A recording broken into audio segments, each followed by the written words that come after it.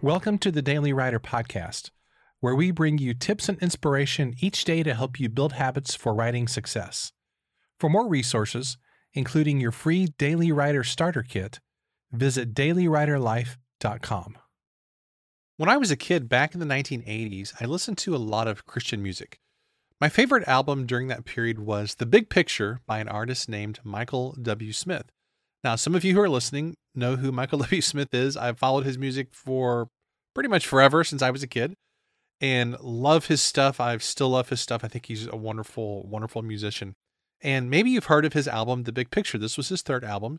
Came out in, I think, 1985, might be 86.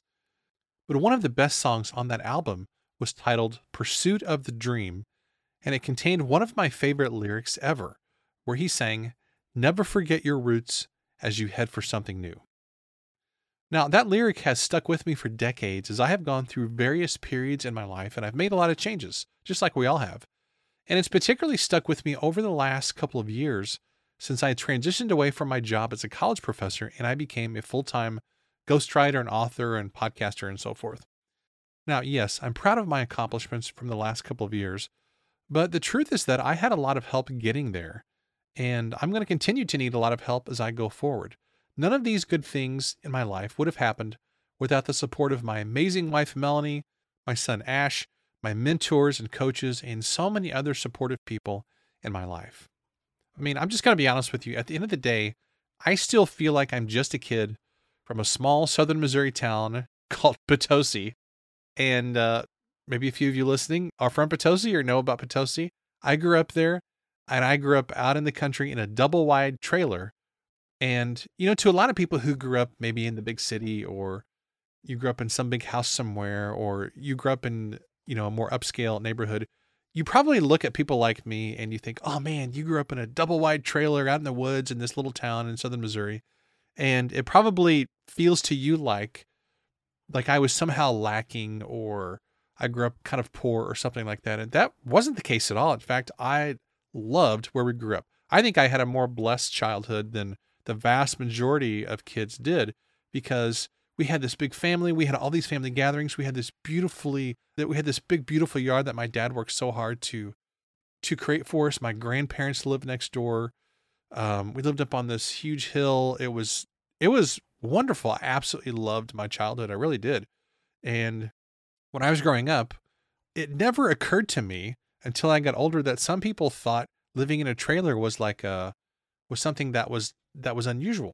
That wasn't unusual for Potosi, or maybe for a lot of other small towns, maybe for some big towns too. I don't know.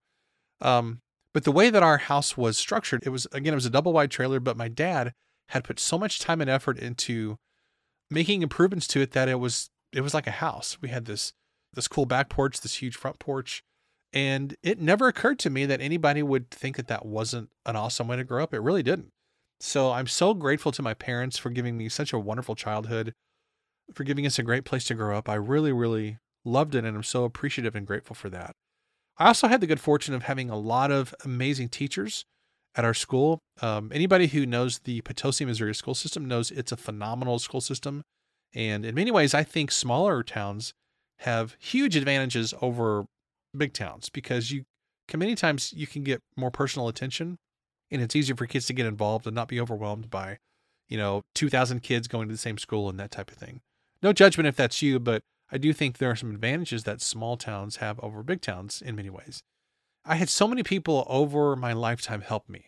Teachers, my parents and my brother, who I've always been very close to, and so many mentors and coaches and teachers. And my goodness, I just feel so incredibly blessed by all the people who have helped me get to where I am today. And I feel like I'm just getting started. I mean, I'm going to be 49 in a couple months. And I honestly feel like the last 2 or 3 years of my life, things have just kind of started to really click. So if you're around my age, or maybe you're older or younger, and you feel like all these decades have gone by and you feel like the wheels are not really spinning and things are not really clicking, man, it is never too late. I honestly feel like things are just kind of starting to really gain some momentum the last 2 or 3 years in my life. So the point of this episode is to keep in mind that whatever level of success you achieve in your life or your business, don't ever forget where you came from. Don't ever forget that. We're all born the same way. We're all going to leave life in the same way, in a casket, or maybe you're going to be cremated. Many people are choosing to do that these days. But, we all come into life with nothing. We all leave life with nothing. So it's important to keep your success in perspective. And remember that it's all pretty pointless if you don't use your success to help other people. There's no sense, no matter what level of success you have, there's no sense getting a big head about it or getting egotistical. The only purpose for our success is for us to be able to give back to people.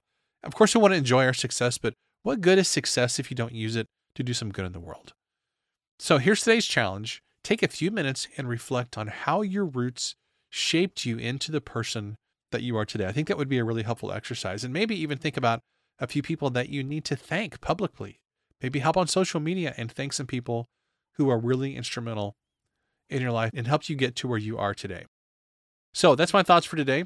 But before I wrap up this episode, I want to give a huge thanks to today's sponsor, Total Life Freedom School. If you've ever dreamed of building a business and creating multiple streams of income, all while having more freedom in your life, you will love Total Life Freedom School.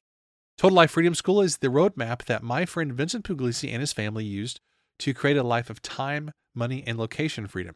When you join, you get access to a 30-minute lesson each week with actionable steps and live monthly Q&A calls where you can interact and get your questions answered. Best of all, Total Life Freedom School is only $9 a month, and you can get your first 2 lessons for free. If you're ready to stop dreaming and start building a life and a business you love, head on over to dailyriderlife.com/TLF school to check it out. Now, I want to say one more thing before I close up shop on this episode, and that is, as I talk about people who I'm really grateful for, Vincent is honestly one of those people. When I joined his Total Life Freedom community back in, I think it must have been 2019, I don't remember exactly, but it's been like 3 or 4 years ago. I was still a college professor and I was just thinking about getting into ghostwriting, and being a part of Vincent's circle and his Total Life Freedom community was absolutely fundamentally important to me to get me started in building a business. Now, there have been a lot of other people who've helped me in massive ways as well, but Vincent kind of came into my life at a really critical juncture where I needed that push. I needed that community to kind of get me going in the right direction.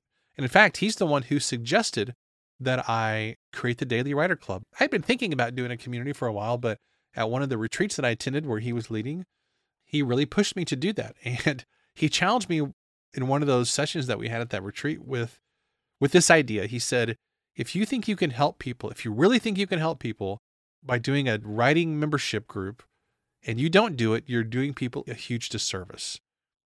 And he basically said, you have an ethical responsibility. You have a moral responsibility to do this for people if you really think it can help them. And I felt very convicted. And that's actually what led me to starting the Daily Writer Club. I would have probably gone another year or 2 before I started it if it weren't for Vincent. So I tell you that story because I want you to know Vincent is legit. He's the real deal.